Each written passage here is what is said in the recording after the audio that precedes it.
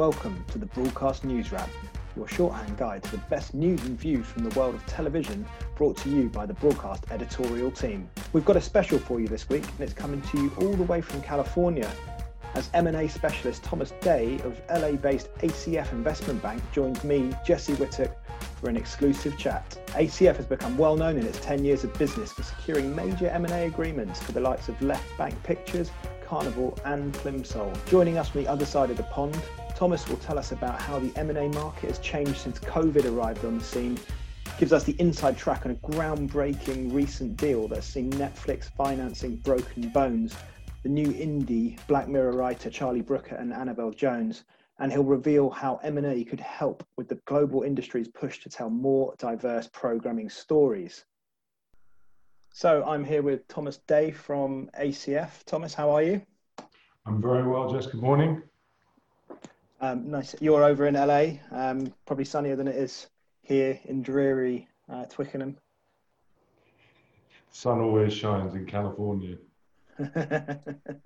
Now, Thomas, we've got you onto the podcast today to talk about the international M&A market and some interesting new developments and trends that we're seeing that you and your team at ACF have been sort of central to this year. It's been a funny year for M&A, I suppose. Speaking to some of your colleagues in London at the start of the year, there was a lot of optimism that the M&A market was really starting to hot up in terms of the UK indie sector and the broadcasting sector. Certainly looked like there would be a swathe of deals. And we then saw COVID hit and the market slightly recalibrated. We'll talk more about broadly how the market is shaken out. And I know, Thomas, you've said it's not been quite as dramatic potentially on some parts of the mergers and acquisitions market as we might have expected. And we've obviously seen big deals like Endemol Shine and Banijay go through.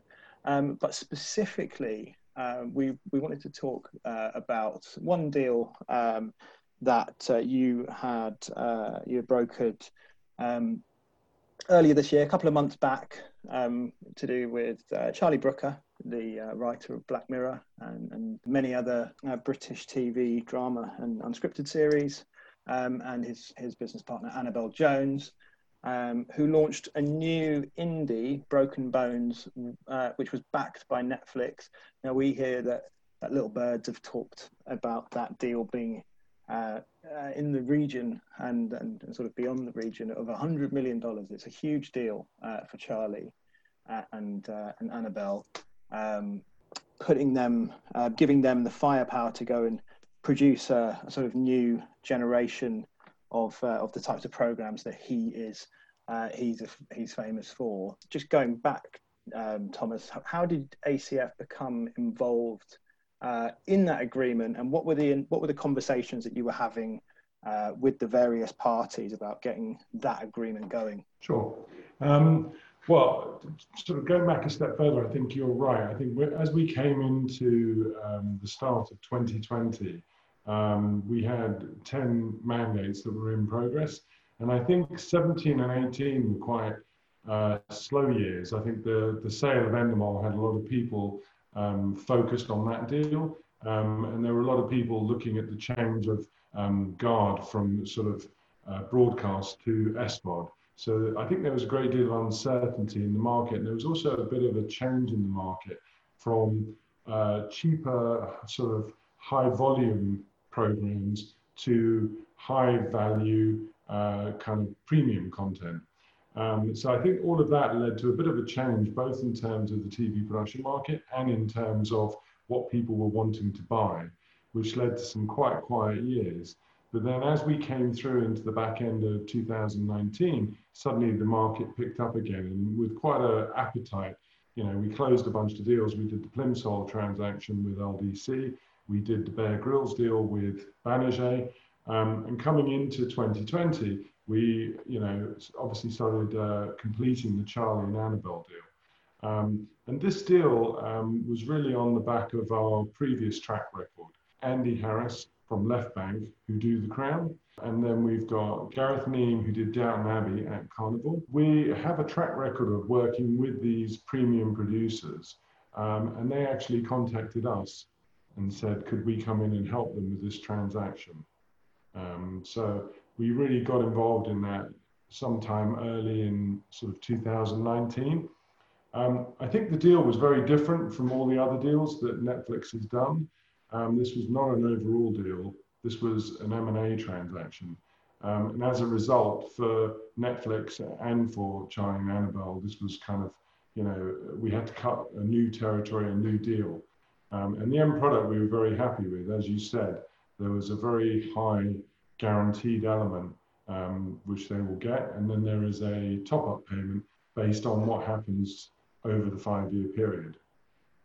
There's also a bunch of other advantages to the deal, that they are actually independent and they are running their own company, and they will be able to make their own choices, and they will have M&A style protections, which again means the structure will then lead them into an optimized tax position as well. So I think this is the first deal of many, and I expect the streamers to be much more open to M&A style transactions going forward. And why do you think Netflix made that decision to move into this kind of deal making? I'd like to say it was the excellence of ACF, but it was the relationship between Annabelle and Charlie and Ted Sarandis. They have quite a close relationship, and we went to them with this structure and proposed it. And they agreed to, accommodate our wish. I suppose one thing that, from a journalist point of view, looking into this agreement, is this looks like a great deal for a creative. Now I know Netflix has, and Amazon and several other larger international services have been very aggressive in signing up talent, like you say, to program deals, but not in the sort of M&A sense. We're talking about Shonda Rhimes, we're talking about Ryan Murphy, Phoebe Waller-Bridge over at Amazon, several other examples of that. But what does this deal, do you think, say about the opportunities for creative? Well, I've always been a supporter of the creative community, and I believe in the past what's been happening is that often the distribution method has been getting more prominence in the studios and the broadcasters than the actual people who are creating the content. And I've always looked at the three aspects that feed into content, which is the production, the on-screen talent, and the writers. And we obviously have dominated the production space for the last 10 years. It's just we just announced our 10th year anniversary, and we've closed just under 100 deals in that time. And I've always looked at those two other spaces and thought that they should be, much more vibrant than they are. And obviously, we've seen quite a large change in the talent pool, on-screen talent. We did the deal with Bear Grylls. We've currently signed up 2 more very sort of high-end AAA celebrities, and we're trying to work with them to monetize their presence, their personal, their human capital. And I think that's going to be a common feature. So people like Dwayne Johnson, who have built an empire around their brand, we're going to see more people like that. But then the other pool was the writers. And this pool, some of the high-end writers do earn good money on some of the big scripted shows, but I still don't feel they get the recognition they deserve in the process, because without them, the other 2 groups wouldn't survive, and certainly the broadcasters and the digital or the OTT platforms wouldn't survive. So I think what it's doing is it's bringing them into prominence. And the issue you have with a lot of writers is that it takes quite a bit of time to do writing of scripts. So it's not as much volume. So they haven't created these businesses that we would think of, with 100 people around them. They tend to be quite solo artists by themselves. And I think what these deals do is it allows them to be much more really tuned into the business and to make a hell of a lot more money. The restriction is that these streamers do want them to write just for their platform, but there are examples where you can get, exceptions. But by and large, these are much more about a marriage between, taking all the output from these writers into one of the platforms. And keen to, you personally, Thomas, are keen to discuss these sorts of agreements with writers, and you're calling for more people to come to you and discuss how and why these deals might work. Yeah, I mean, I always say that, I mean, if you wait to be approached, you've already lost the initiative, right? You're talking to one house, they come to you with a big number, you've got no comparison, you've got no idea who else might offer you more money or maybe a better circumstance. So we prefer people to come to us, we prepare their kind of story, we go out and we take them to 2 or 3 or 4 or 5 platforms and we bid them against each other. It leads to a better quality deal, and it also gives them a chance to see how different homes could work for them. There's now 8 or 9 very significant streaming platforms, and some of the newer ones that are emerging just might pay more. It's a bit like when you sell your flat, you might want to speak to more than one person.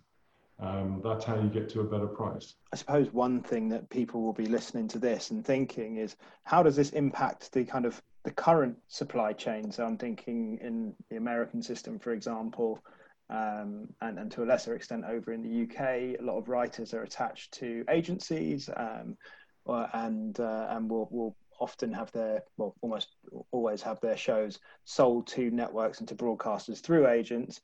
And what does this mean for that side of the market? Well, I think if a writer is tied up with a house for 5 years, then the need for the agent obviously reduces in that regard. So it just means that they're not being shopped around for different ideas to different places.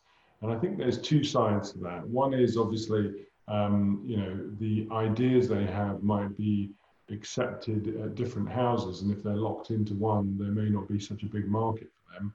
But the flip side is that these people, these OTT platforms, are writing these deals because they do want the content and because they do like the people they're writing the deals with. And in terms of monetary benefit, I mean, it just dwarfs anything they've seen before. So I think there's always a place for the agents in this world, because they do deal making in any angle and every place they can.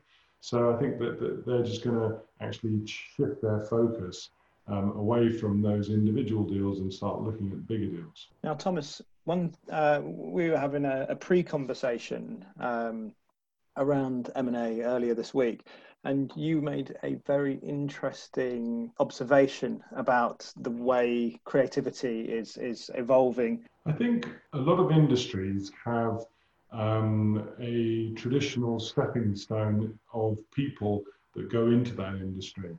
And I think in Britain, the TV industry was always people who came from a upper middle class background, usually white, usually Cambridge or Oxford, because they felt they had to have a good kind of grasp of the English language. So there was really a very similar feed into that industry from people living up the M4, West London. It was very specific.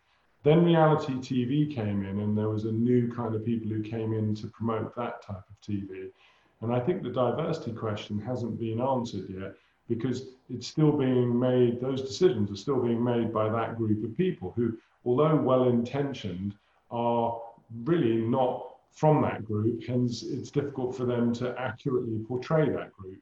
And in America, I've some friends of mine who are writers, are writing for Blackish, and they're white. And to me, it was an interesting thing, and that they're trying to portray something about a black community being faced by white people. And I think that issue has been very prevalent in the US, where the only content that comes out from diverse kind of backgrounds tends to be over-exaggerated and very intense. And what we actually need to have is much more middle-of-the-road content coming from each group, promoted by each group. And I think the way that that can be done is by people from within each ethnic group actually being the people to help grow it. So I know that Channel 4 has a very strong drive in that area. And I think that it's more than just bringing a person in to be head of diversity investment. It's actually allowing a whole business and a fund to be deployed in that way. So I do believe that people in the industry who come from diverse backgrounds could raise money and actually promote their own industry. And I think a good example of that is Issa Rae, who over here has done exactly that. She's used her platform and her voice to actually go and promote Black writers and Black actors and Black directors that are not the usual picked group from the studios. These are people who haven't had a break, but are very talented. And if you see some of her more recent films, it's very evident in the films that that's delivering a much more, what I would call calmer content and much more, accurate portrayal of that group. So I think that it's a big issue that people are trying to grasp with. And I think now is a perfect time to do it because people are recognizing that what we've done before hasn't worked. What do you see the future for M&A in TV in the sort of short to medium term being, and how do you feel, where are the opportunities for ACF? I think, like the rest of us, when we came in from February into March, there's just this let me try that again. When we came from February to March, we all were struck by this unique situation. And I think what happened is everything went on hold.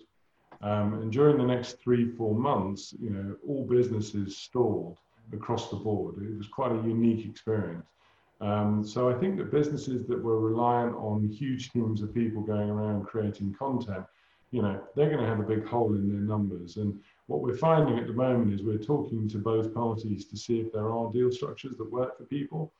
I think the answer is that unless you really need to do a transaction or you were impervious to the lockdown, I think these transactions are going to push into next year, and we're going to just fold the piece of paper and say 2019, 2021, right? 2020, for many reasons, is not a good year. The deals we have seen moving forward, I think, are an indication of the future, which is they are strong branded deals that have individuals who are able to reach the consumer even in lockdown. And I think that's going to be talent that's attached to content and to brands. I think it's going to be, people like Charlie and Annabelle that have a minted track record that people want to work with. So I think 2020 will be about initiating deals that have growth going forward, that are not necessarily reliant on growth that happened previously. Going into 2021, I just believe what happened at the end of 19, beginning of 20, with 68 billion of new subscriptions coming into content, the market is underpriced by, in my view, 300%.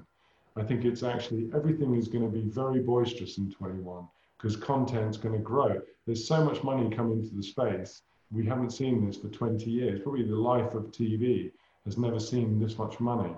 And I think it's all going to go into premium content, both scripted and unscripted. So I think 21 will be a very boisterous year, and there'll be lots of growth opportunities and acquisitions.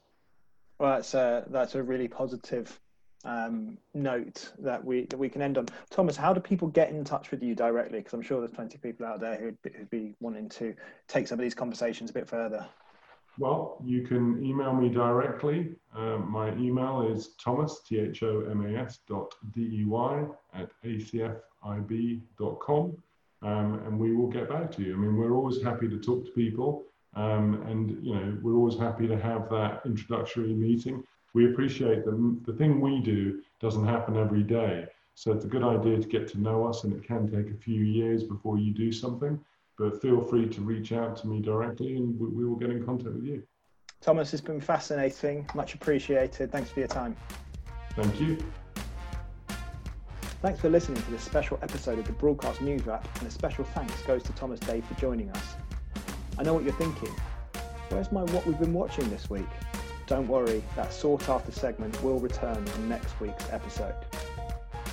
Please make sure to follow us on @BroadcastNow on Twitter, and check into broadcastnow.co.uk for more news and analysis, and also look out for our brand spanking new monthly magazine,